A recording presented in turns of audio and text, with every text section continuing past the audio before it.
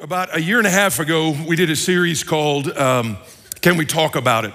And one of the premises of that is actually what a 5th century theologian by the name of Augustine said. And what he said was, our emotions are like smoke from a fire. Our emotions are like smoke from a fire. And what he was saying was the idea that the smoke is not the fire, but smoke is indicative that there is a fire. And so in our modern parlance, we might say something like, you know what, if your fire alarm at your house is going off, don't ignore it, don't get used to it, don't take a hammer and hit it and take it out of commission. Realize that that very well could be indicative of something deeper going on. And it's always good when the preacher gets convicted. So like 5 weeks ago, after the message, I was sitting there out in the lobby and talking to different folks, and a grandmom came up to me, and she just said, hey, do you go to this car, do you take your truck over to this car wash? And she named the particular car wash, and I'm like, man, I take it there all the time. And it says, hey, next time you're in there, paraphrase, next time you're in there, could you act like you're happy? Because my grandson works there, and he told me that you come in there a lot, and every time you come in there, you look sad. Now, come on now. Initially, I wrote it off to being an aide or a choleric or driven or whatever, but God began to kind of do a work in my life and started to show back to what Augustine was saying, that could that be smoke from a fire? Could it be the fact that, you'd lost some of the joy of the Lord? And then you kind of put on top of that the Oklahoma University women's softball team that, if you hadn't seen it, I don't think ESPN wants to show it any longer, but basically what they're a bunch of Christian young ladies, and they gave such honor, and I'll come back to it, they gave such honor, and they talked about the joy of the Lord, and I was like, I'm the professional, and somehow I've missed it. I'm the professional. I'm the one that's supposed to have joy. I'm the one that's supposed to be happy. Now listen, church is to be an honest place. I don't want you and I to put this kind of cheesy grin on and act like everything's awesome. And God bless you, brother, when the whole world is falling apart for you. But Psalm 42 is very heavy. Let me tell you on the front end. Psalm 42 is heavy, and it's heavy, and you can see it right from the prescript. The prescript says, why are you cast down, O my soul? Right off the bat, why are you cast down, O my soul? And the whole thing is about, I think it's what Martin Lloyd-Jones called spiritual depression, what we're gonna call despair. Despair is a place you never wanna go, and if you do go there, you don't wanna stay very long. Despair is something you really don't even wish on your worst enemy. Despair is when you have kind of gone below the hope line. It's when you can't seem to see God at work anywhere. You can't see how God can bring this situation or this circumstance and bring any honor to himself, much less healing to you. When you are self-destructing on the inside and you are spiraling on the outside, what do you do? And we talk about the word gospel means good news, and we talk about it all the time. The word gospel means good news. It means good news. But in order to be good, the good news has got to go into bad places, and there's not much of a worse place than spiritual despair. When you look at it in this one, right off the bat, the prescript, not only, we're not even to the text yet, but it says, why are you cast down, my soul? And then it says it's a maskil. Now, to be honest, we don't know 100% what that means. As a matter of fact, they just transcribed it instead of translating it, because they don't know what it means. But the best we can tell is the word maskil is a Hebrew word that means to instruct, to teach, to make wise, to help you and I make good choices, because the honest truth is when you and I are spiraling out of control, we tend to make very bad choices. We make terrible choices. We make choices that leave long-lasting scars. And what's even more amazing on this text is it says who wrote it. It says from the sons of Korah. Now, I know that a lot of you are like, who is that? That's not a real prominent Bible name. Well, Korah was a guy that actually was supposed to walk with God and lead God's people, but long story short, he disobeyed God and God judged him. Now, the good news of that is these are his sons. These are the sons, and the sons are actually professional. They're like the worship leaders up here, so keep that in mind. The ones that are articulating this psalm through the inspiration of the Holy Spirit are professional worship leaders. And they are asking the question, why is my soul cast down? But the good news, by the way, of that is these are sons, these godly worship leaders. That means that these sons are not judged by the sins of their father. In other words, the good news for us is your past doesn't have to determine your future. I think it was Crawford Loritz. He said to our staff one time when he was talking to our staff, he said, when you were born, you look like your parents, and when you die, you look like your decisions. When you were born, you look like your parents, but when you die, you look like the choices that you have made, and that is the reality. And so again, and when you're in the midst of the mess, when you've lost hope, when the hope has gone below that line, this psalm is for you. And by the way, if your life is awesome right now, praise God, that's awesome. We are happy for you. To be honest, my life's pretty cool right now. I mean, it's pretty awesome right now.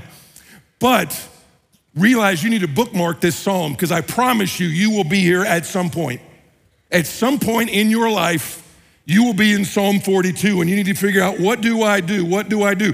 And what you have to do is you have to do what's kind of counterintuitive to what you want to do. So start off in verse 1, and here's the way it says it. It says, as a deer pants for flowing streams. Some of your translations say, as a deer pants for water, and that's a fine translation. As a deer pants for flowing streams, so pants my soul for you, O God. My soul thirsts for God, for the living God. But when shall I come and appear before God? Now, if you grew up in church, or I know this was like the first song when I was in college as a brand new believer, the first song, this is one of the first songs, and it was so tranquil and so peaceful. And the picture in your mind was like this nice doe, and it was sitting by the stream, and it was tranquil and serene, and you thought Hansel and Gretel would like come out of the woods, and that's the kind of thing that gets put on needlepoint and cross stitch and coffee mugs. But please look at the text carefully. That is the opposite of what it's actually saying. He's saying, as a deer pants for the water, as a deer is exhausted and he is wanting refreshment, he can't find it. He wants water, he can't find it. And what the psalmist is saying is, I want to know God is at work, and I want to see God in my life, and I want to sense God near me, but I just don't sense it. I just don't see him. My soul is thirsty to see God actually at work in my life, in my midst. If we're honest, most of us have been in Psalm 1. If you've walked with the Lord for any number of years, you have been in Psalm 1. You ever been there?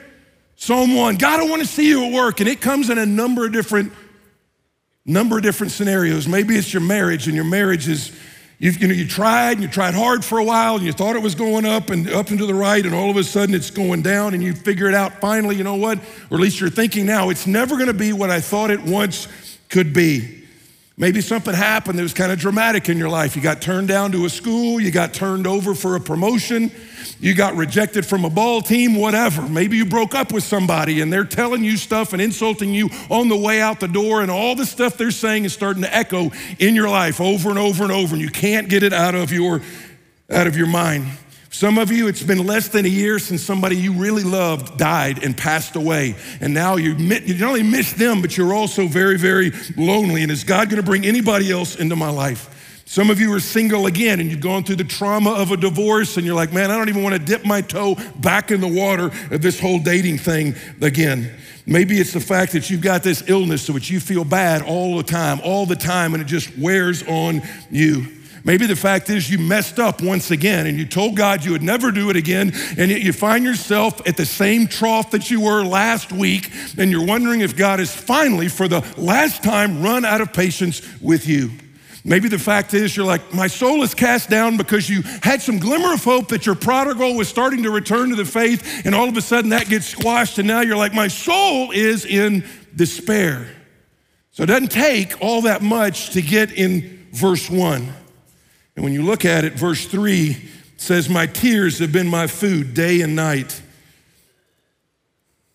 while they say to me all the day long. It's hard to tell, are the critics saying this, or is he personifying his tears? Either my tears or my enemies, they say to me, it's like a chorus, where is your God? Where is your God? They're mocking him, they're making fun of him. And remember, these are the professionals, these are the ones that preach the sermons, these are the ones that lead you in song. They're the ones that are now saying, God, where are you in the midst of this? And he's not talking about a bad day. He's I'm not talking about you having a bad day. It's talking about despair where you can't sleep well, where you cry yourself to sleep. The critics are mocking him. Where's this God you've sung about? I heard you at church the other day singing about the greatness of God. Where's that great God now, bro? Heard you talking about God as your deliverer. He isn't delivering you now. I got promoted, you got cut out.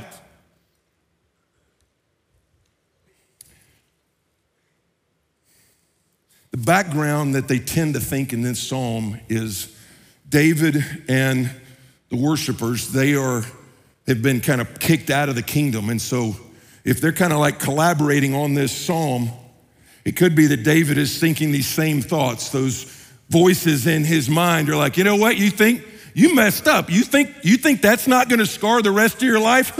A man after God's own heart? Are you kidding me? You messed up. Your kingdom's messed up, your job's messed up, your family's messed up, and your son just kicked you out of the kingdom. Man after God's own heart. And so what you gotta distinguish though, loved ones, and this is a spiral you gotta be careful of. This is not just disappointment. Disappointment happens to everybody and it happens every day. All disappointment is when expectations are not met. Somebody doesn't meet your expectations, something doesn't meet your expectation, and you're disappointed. That's life, that's reality. We get over it, it's not a big deal. You don't deal with that, then the next level down, as you and I can call it discouragement, it's deeper, it has some staying power. You're losing your ability to think clearly. You're losing your ability to see God in the midst of you. You're missing, how is God gonna work this out for his glory and for my good? But then you stay there long enough, that's when you get to spiritual despair. Despair is when the wind is knocked out of you, when your hope is gone, when the train has left the station and it's not coming back. And again, you don't want anybody there at all. And that is where we make bad decisions. That's where we make really bad decisions. Some of those decisions scar us for the rest of our life. Now, here's what we talked about a year and a half ago in that whole emotion series, is in our culture today, emotions are absolutely lifted up as the preeminent way to think. You know what? If you feel your emotions, those are authentic, and you be the authentic you. You be the authentic you, and the authentic you is to be about how you are feeling that time. And one of the things Crawford Loritz, and he's one of the guys preaching here in the fall when I'm out, is he said this, he said emotions make great passengers, but they make terrible drivers. That's awesome. Emotions make great passengers. It's a gift from God. We don't want to be emotionless, but they are terrible drivers. And when you're in despair, you've got to choose to do some things that you do not want to do. And what you feel like doing, what I felt like doing before, is shutting God out, of isolating yourself and listening to the voices and then doubting God's love for you. So what I'm going to do is I try to figure out how to outline this, and Psalms oftentimes don't outline. They're a little bit less like a symphony and they're more like jazz. That is, they kind of go in and out, and this Psalm is the same way. It kind of riffs over here a little bit and it comes back, but what it tells us is this thing is a battle. Even at the last verse, verse 11, he still is going back to what he said in verse 5. In other words, it's not like, hey, do these 3 steps and all is gonna be awesome, but these are 3 things that came out of the text, and the first one is this, is you're gonna have to make 3 choices. Choice number 1 is you gotta choose honesty with God. Choose honesty with God. There is a rawness to Psalm 42 that is freeing.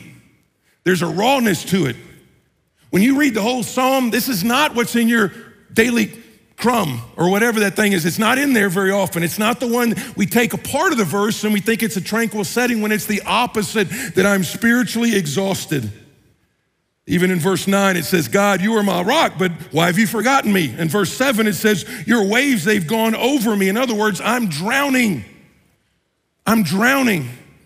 Now, I know nobody here has actually drowned, but I actually looked it up, and they said the average person can hold their breath for like 30 to 60 seconds.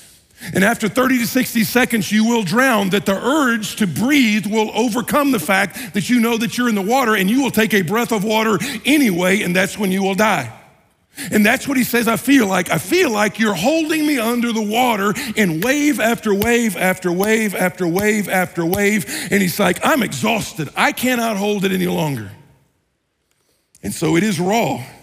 And again, these are the worship leaders that are saying this. They know the verses. They know the theology. They know the songs. They know the big theological terms. They know how to spell sovereignty. They know what omnipresent means. They know what omniscience means. They know all of those things, but there is a disconnect with their soul. There's a great song. I know the worship leaders, they got nervous because about Tuesday, I put on the little Instagram story, Psalm 42 from Shane and Shane. And sometime when I do something like that on Tuesday, they're panicking because they think on Wednesday, hey, we got to get a whole song together. And it's like, no, don't panic. But it is a great song. Psalm 42 by Shane and Shane, there's this bridge in there that says this, on this, deep calls to deep, waves of unbelief. Breakers crash and bring me, falling to my knees. It goes on and on and on. Where is my God? But then it switches and it's like, my salvation is in you and in you alone. You will be there at some point. Next week, you're gonna see a story of God at work that I don't wanna spoil the whole thing, but about 3 months ago, I got an email from Joey Bryson. Joey Bryson is the son of Tommy Bryson, who was murdered a number of years ago, right down the road from where I live. And he talked about the journey, and he'll talk about it in the story next week, the journey that he went on after his dad was killed and how his dad was his hero. And the journey he went on with God, and it's not pretty. He was so honest in the email, much less in the video, about how, you know what, I almost lost my faith, and I felt like I did lose my faith, and then how God took him full circle. I do a Zoom call with my 3 brothers almost every Monday. The way we kind of stay close. We used to stay close because we'd all have to congregate every once in a while to check on my mom, but since she has passed, we stay close by doing a Zoom call almost every Monday night. And we usually end by praying for each other. Do you have any prayer requests or anything like that? And my brother, who's a businessman and a politician in Texas, he simply said, I've got an employee whose 24-year-old son, because 2 of us are actually pastors, so he thinks we're the professionals, like we know what to say in all situations is what he thinks. And so he's like, hey, I've got an employee, great guy, and his 24-year-old son was killed in a car wreck with a drunk driver going 90 miles an hour in a divided highway, and he goes down the wrong way. He's like, what do I tell him? It's like, bro, there's no words you could, I know we just talked about the ministry of presence. That be there, just be there. There is no sermon, there's nothing you can say to heal that right on the front end. And what I'm trying to tell you is this, some of the greatest Christians in all of history have struggled and have been there, but the one thing that you see is they are honest with God. I mean, you think about, you go down the list, you got guys like Job. I know we think Job ends well. Read the book carefully. His faith is strong in Job chapter 1, and he is hanging on barely by the end. Take Moses. Moses got sick of the people of God. He's like, God, why don't you just kill me? 3-hour business meetings, I can't take it anymore. Why don't you just take me out? Jonah, David. Probably the worst case was Jeremiah. Right in the middle of Jeremiah's book, he's like, God, you seduced me. It's the word. It's the word for seduction. You seduced me into being a preacher. I've been preaching for decades and I see nothing happening. The people hate me. The people want to stone me. They just put me in a pit. You tricked me. And people are like, well, you can't talk to God like that. Listen, there are another 20-something chapters in that book. But be honest with God. And what we're going to see is God's not necessarily going to he doesn't deliver them all from the storm. He delivers them and walks with them through the storm, but starts your journey out of despair is being honest with God. Just be honest. Second thing, look at verse 4. We talked about this a little bit last week. These things I remember as I pour out my soul. There it is. That's what some of us need to do today. We just need to pour out our soul. We need to be like that dad in the Gospels that his son is hurting himself and throwing himself in the fire. And he's like, I do believe. I really have a general sense of belief in you. And I understand the goodness of God, but I just don't believe in this situation. I mean, I've been there, you've been there. And he says, I do believe, help my unbelief. I do believe, but this area I'm struggling to believe in. And that's what this psalmist is saying, is like I do as I pour out my soul. And then look what he does. He says, as I pour out my soul, how I would go with the throng. And remember, these are worship leaders. He's looking back. He's remembering how I would go with the throng and lead them in procession to the house of God with glad shouts and songs of praise, a multitude keeping festival. So be honest with God, choice number one. Choice number two is this is the hardest one. This is the hardest one. And to be blunt, I feel, based on observation and or personal experience, this can even be harder for men. And it is this: everything in you wants to isolate. And so what you've got to do is choose community and not isolation. He talks about, we talked about it some last week, but he's thinking back to his church, his community, and his worship with the people of God. And he looks back and his soul is longing for congregational worship. See what it is? He's like, I look back when we used to go to the worship together and we used to sing these songs and I'd hear you have these loud shouts of praise and I'd hear all these words of testimony and we'd go to the festival and all that's awesome. By the way, since we talked about singing last week, I'm not gonna rephrase that, but I actually looked up saw some stats this week.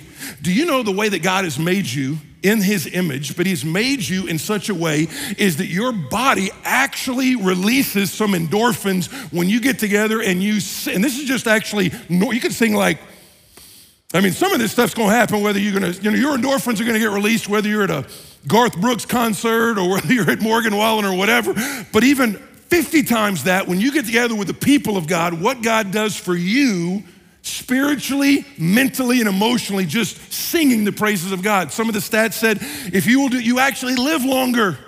So you can not only come to church and learn how to live forever, you can take your time actually getting there if you actually sing and participate in the songs. And that's what he's saying. He's like, listen, when I think back on that, something happens to him. And I thought back to that. I still frame it. Again, I know we got a lot of our Florida people, and I joke with y'all a little bit that y'all come up here and it's awesome, we love you, but y'all didn't have COVID in Florida. We actually had it here. And the fact we had it here, it was some crazy days. And there were some dark days, to be honest. There were some dark days in that time. And I began to think back this week looking over it. And if you're an introvert like I am, for about 2 weeks, set aside the fact of how tragic everything was, but just a pure aloneness for like 2 weeks, just being alone. It's actually pretty cool, for like 2 weeks, you're like, I could get used to this. Just coming up here and preaching to nobody and then putting it on the table. But after like 2 weeks, it's like, man, I so miss the people. I so miss the people. I so miss you coming up and introducing a friend you brought to church with you. I so miss hearing the stories of God at work in your family, or your prayer request. God, would you pray for me? I've so missed, and I know our campus pastors, they meant like praying for you in the lobby, not just saying, I will pray for you, but actually praying for you right there. I so miss you actually coming back and saying, God, look what God did. Look what God did. Look how God answered that. And so I jotted down over the weekend, here's some of the favorite. When I look back, again, we've had a lot of years together, so here are some of the ones, and some of y'all been here a week, and some of you been here longer than I have, but here are a few of the ones that came to mind when I just look. If you're like, hey, look back when you were with the people of God, here are a few of them.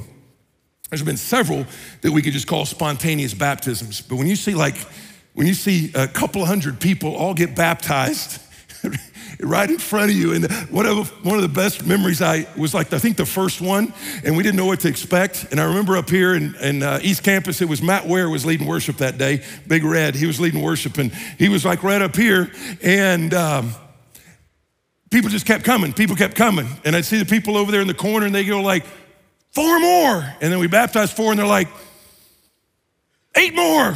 And they're like, 2 more. And it kept going. And so the only song they had is The Glory Is Yours, which is a pretty athletic song. So they went through like 19 stanzas of The Glory Is Yours, The Glory Is Yours. I'm pretty sure when we were done, Matt had like his whole workout. He had a 6-pack and everything after that deal. I look back on that, seeing him sweating up here worse than I do. It was amazing. The first Good Friday service we had, that was just back in 2019.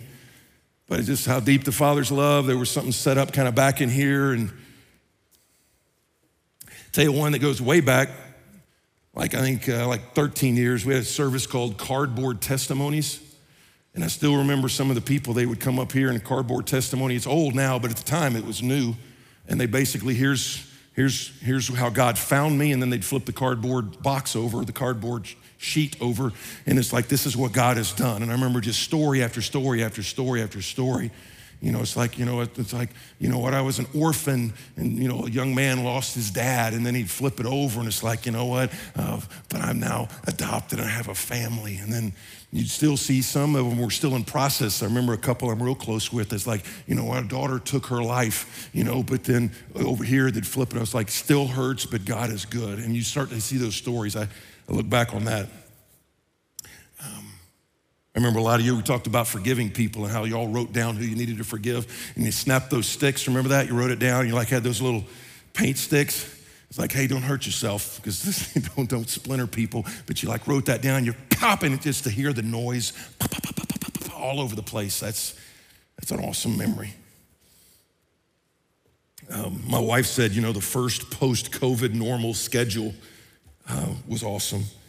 I remember when you all came and you put sticky notes about somebody you were going to pray to come to Christ for 21 days. You were going to call out their name to God, and how we heard story after story after story.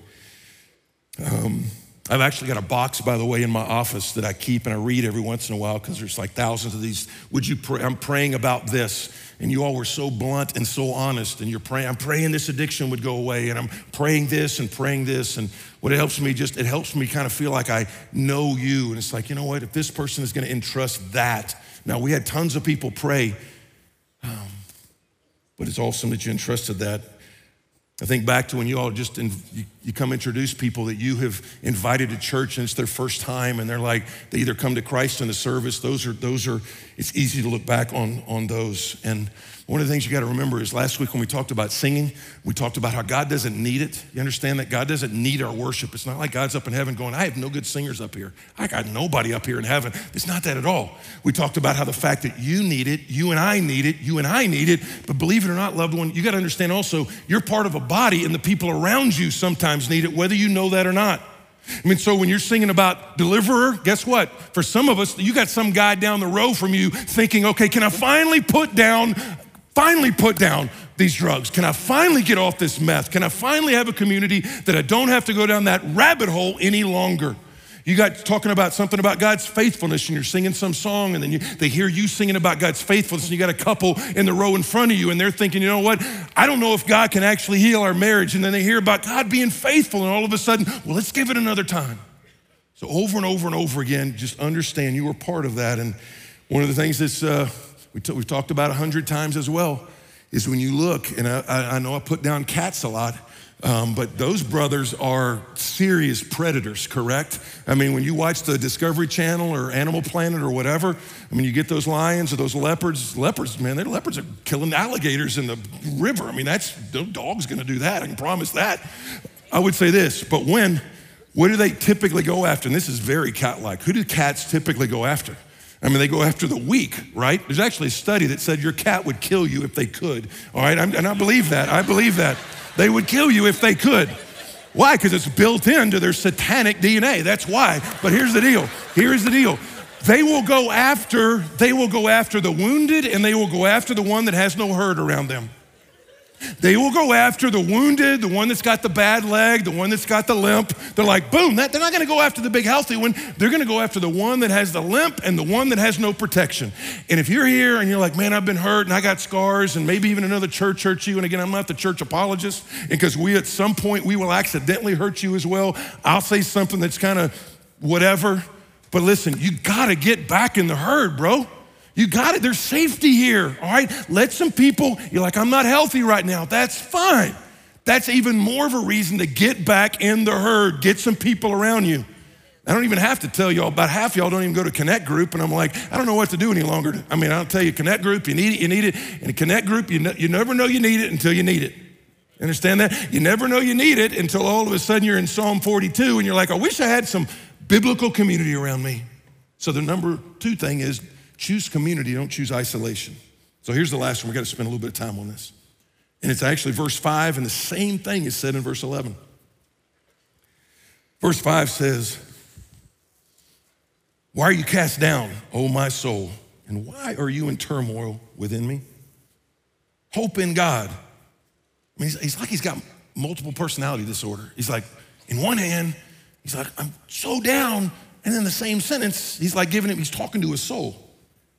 Why are you in turmoil within me? Hope in God, for I shall again praise him, my salvation. Verse 11, same thing.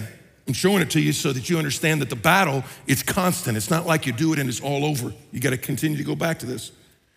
Why are you cast down, O my soul? Why are you in turmoil within me? Hope in God, for I shall again praise him, my salvation and my God. So number one, got to be honest with God. We need to be honest with God. Be honest with God. God, this is the deal. This is what I'm going through. This is what I'm struggling with.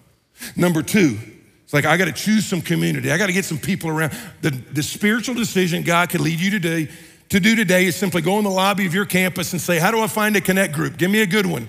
The pastors and the staff, that is like their number one call in life is to help you find community, because where that happens, all the other stuff in your discipleship journey tends to start to fall in place a lot better. But then the third one will be this, and we've talked about this in different forms before. You got to choose to preach to yourself. You've got to choose to preach to yourself. Do you see what the psalmist is doing? He is preaching to himself. He's not taking some self-improvement book and preaching to himself. He's taken the Bible and he's taken the gospel and he's preaching it to his own soul. Over and over, he's like, soul, you got to understand this. Hope in God. He is your salvation. In other words, David, the sons of Korah, stop listening to yourself and start preaching to yourself. Probably the definitive resource that I came across this week, if you want to kind of do a deep dive into this whole thing, is a book by Martin Lloyd-Jones that I mentioned earlier called Spiritual Depression. Spiritual Depression. The whole book is kind of based on Psalm 42 and then he branches out. But two quotes that he said in there, he said this. He said, preaching to yourself, he said, there is a sense in which the primary role of the scriptures is to teach us how to talk to ourselves, talk truth to ourselves. But the one that always makes the rounds that most people will quote is this. He says, the main trouble in this whole matter of spiritual despair is a sense in which that we allow ourselves to talk to us instead of talking to ourselves. Instead of talking to ourselves. What he's saying is kind of what we've talked about is you have got to speak faith to your feelings. Feelings are authentic, but they're not necessarily accurate. You feel a certain way, and if you feel a certain way long enough, then the voice of your enemy starts to talk to you, and if you are not careful to apply some truth to it, you do go down the rabbit hole. That's what happens. We see it all the time here, all the time. This is what I'm feeling, and there's nothing wrong with feelings. And you understand, okay, we walk by faith and not by sight. We understand that. It's in the Bible. It's in 2 Corinthians 5. We understand we walk by faith and not by sight. But do you understand that we walk by faith and not by feelings? We walk by faith and not by feelings.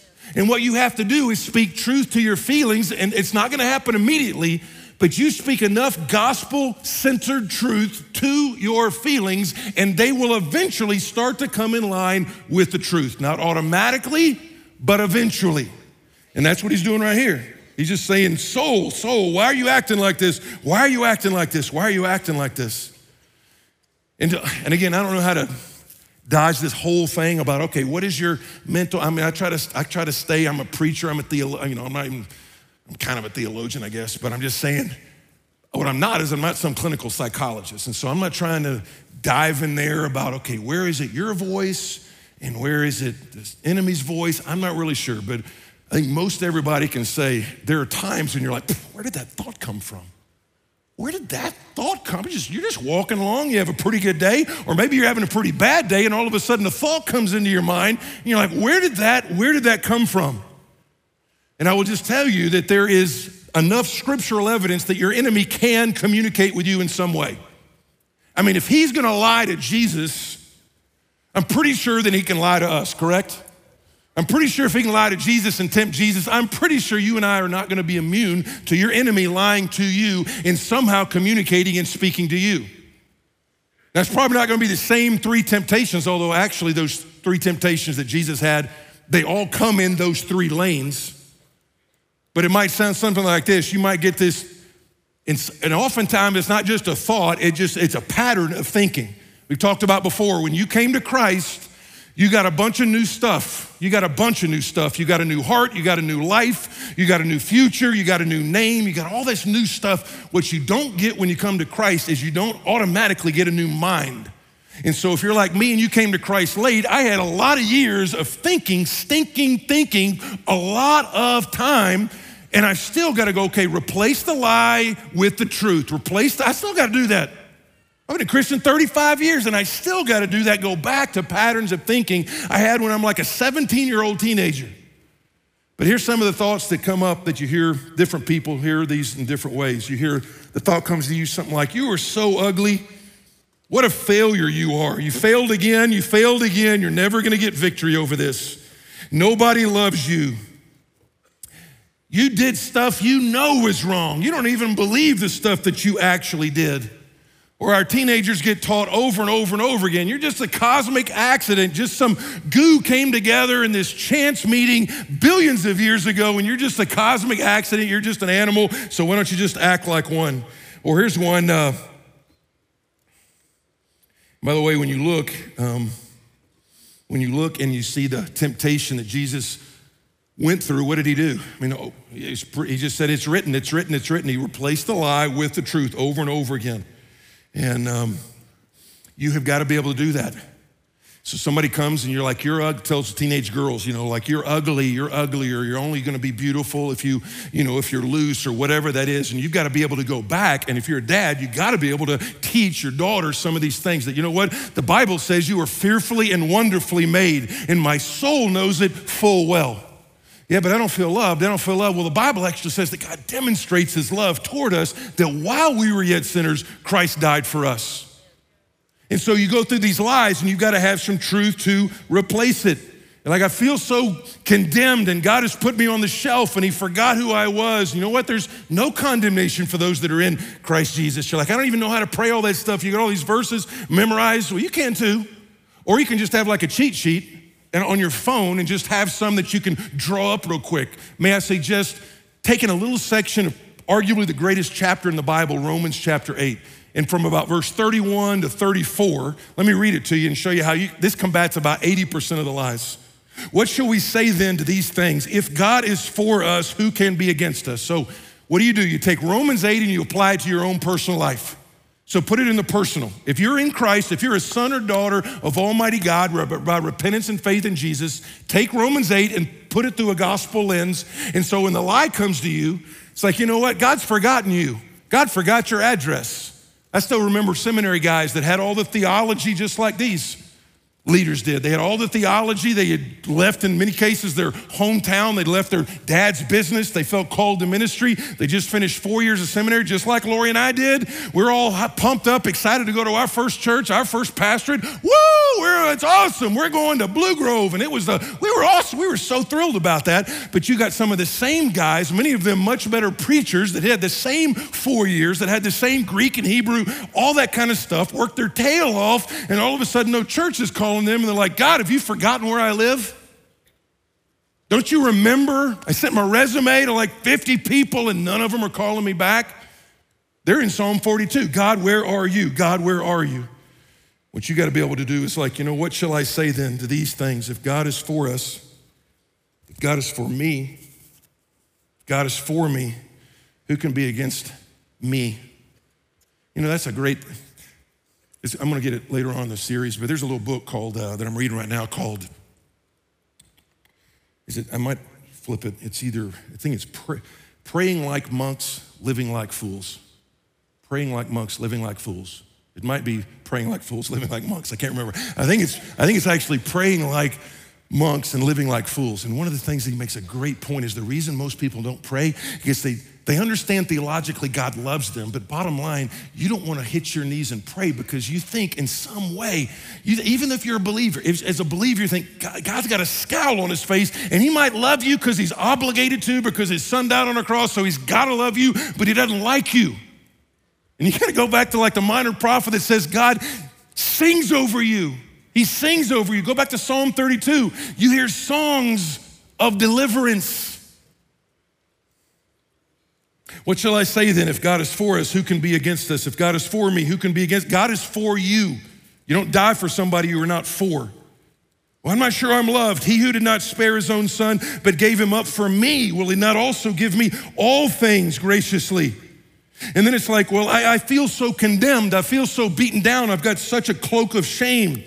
Well, who shall bring any charge against God's elect? It's God who justifies. Justification is just as if you've never sinned. You have sinned, but because of what Jesus has done in your life, he looks at you just as if you've never sinned. So you're sitting there going, I feel so bad. I feel so bad. Those feelings are correct. They're authentic. They're not accurate. Now, if you're not in Christ, I don't want to make this thing. If you're not in Christ, you are still under condemnation. I'm not trying to be happy talk here. If you're not in Christ, the first thing you need to do is repent and embrace Christ. Which, why would you leave church after hearing about a God who loves you and moves towards you that you wouldn't want to say that? I want to surrender to the lordship of Christ. But who shall bring any charge against God's elect? It's God who justifies. Who is to condemn? Christ Jesus is the one who died. More than that, who was raised, who is at the right hand of God. He is interceding for me. You know, one of the coolest things that, this will be the last, that go back to that OU softball story. You know what their motto was? This is what actually, I should have called the sermon this, honestly. Their whole motto, because go back and just watch the interview. It's like 4 minutes. It's like 4 minutes. And these like college girls, they preach more gospel than some preachers ever do in a whole sermon. And they just talked about the glory of God and the person of Christ. And one of them actually said, you know what? When I was a freshman, we won the College World Series and we celebrated and it was awesome. And then the next morning I was like, is that it? Is that it? And her quote was, you know what? I had to find Christ in that. In other words, all the stuff of this world that people said would make me happy only made me happy for a night, and then I'm back to the same person. And then they talked about the joy of the Lord. Then they talked about the only way because these reporters are like, with all the pressure on y'all, and y'all won like 50 games in a row, and all the anxiety and all the expectations and all this stuff, and you got these college girls, and they're just like, you know what? What we learned is the fact that there's a difference between happiness and joy. Happiness is based on happenings, and joy is based on Jesus. And that's like the media was like, all right, we just kind of wanted the normal, bless God and be highly favored. That's what we wanted. But they like give a legit testimony, not just to the people in the media. I tell you what, they gave one to me. Because all of a sudden, I tell you what, I'm going to go in that car wash with the biggest smile on my face, whether it's real or not. I'm not going in there looking sad, mad. I'm going to go in there looking glad. So here's what we're going to do. Here's what we're going to do. On our response time, there's a song called I Need You. And what we try to do is we try to pick songs that reflect what is some of the probable responses of the scripture text. And Lord, I Need You is perfect for this one. Lord, I need you. Lord, it doesn't get any simpler than that. Lord, I ain't got this. And for some of you, you're in Psalm 42 right now. You don't have to imagine it. You don't have to dread something coming ahead. You don't even have to look back at something. You look at what's going on right now. And you're like, Lord, I need you. I need you so bad. And you ought to be the first one up here just, God, I need you. I need you. You don't even have to know what to say. The people will say it. They'll sing it for you while you're on your knees crying out to God. Our big deal is like, are you honest with God? Let's be honest with God. Of all the things of the church, we want to be a worshiping church. We want to be a mission-minded church, and we want to be authentic. This is not a bunch of perfect people. We're a bunch of messed up people who've been saved by the grace of God for the glory of God, so we can tell the story of God. But we can't do that if we're just kind of being pretend and plastic Stepford Christians. We can't. So let's be real about it. Part of that is saying, you know what? I don't have my stuff together. Lord, I need you. I need you in our marriage. I need you with the prodigal. I do believe, help my unbelief. God, I'm getting tired of having this chronic illness. God, I'm really kind of finding myself, I'm in a bad place right now. God, I beat myself up because I can't understand how I can continue to fail. The Bible says, listen, the righteous man, he might fall 7 times, but he gets back up. And so you need to get back up and you come back and say, God, would you set me up straight again? So here's what I'd like you to do. If you just stand to your feet all over Hendersonville, Brevard, West, East Asheville, Franklin, all that. So here's what we're gonna do. Number one, just be honest. Again, I do believe, help my unbelief, and you come and pray. For some of you, you're thirsty for something and you didn't even know what it was. You came here because somebody invited you. And you need to say, I need you to come to Christ for the very first time. Right there with your eyes up and your head up, and just like, I need you. I need you to do for me what I cannot do for myself. I need you to save me right where I stand, right where I stand. If you're online, same thing. God, I need you. I need you. I want to surrender to the lordship of Christ. And then you let somebody know. So here's what I'm going to do. I'm going to pray, and then we're going to either just sing this song, Lord, I need you. A lot of you need to come up and just pray and give some stuff over to the Lord, and then we'll be done. Father, we want to thank you for the grace of God, the gospel of Jesus, that the good news goes into some bad places. We're grateful. There's thousands of testimonies right now about the goodness of God and how we look back and we cried out to you. We cried out to you and you saved us. But there's a lot of circumstances right now too that we need to have that same posture of humility, that same posture of, I do not have what it takes. I don't have what it takes maritally, financially, physically, relationally. I don't have what it takes. God, I need you. You are my defense. I don't know how this is gonna work out. I don't know how, I know you love me because of the cross. So I want to get my eyes fixed on that and not just my circumstances. So God, help us over the next few minutes to worship by song as well as come to you because you have paved a way for us to come and speak to our King, and you're the one that can make a difference. And we pray it in Jesus' name, amen.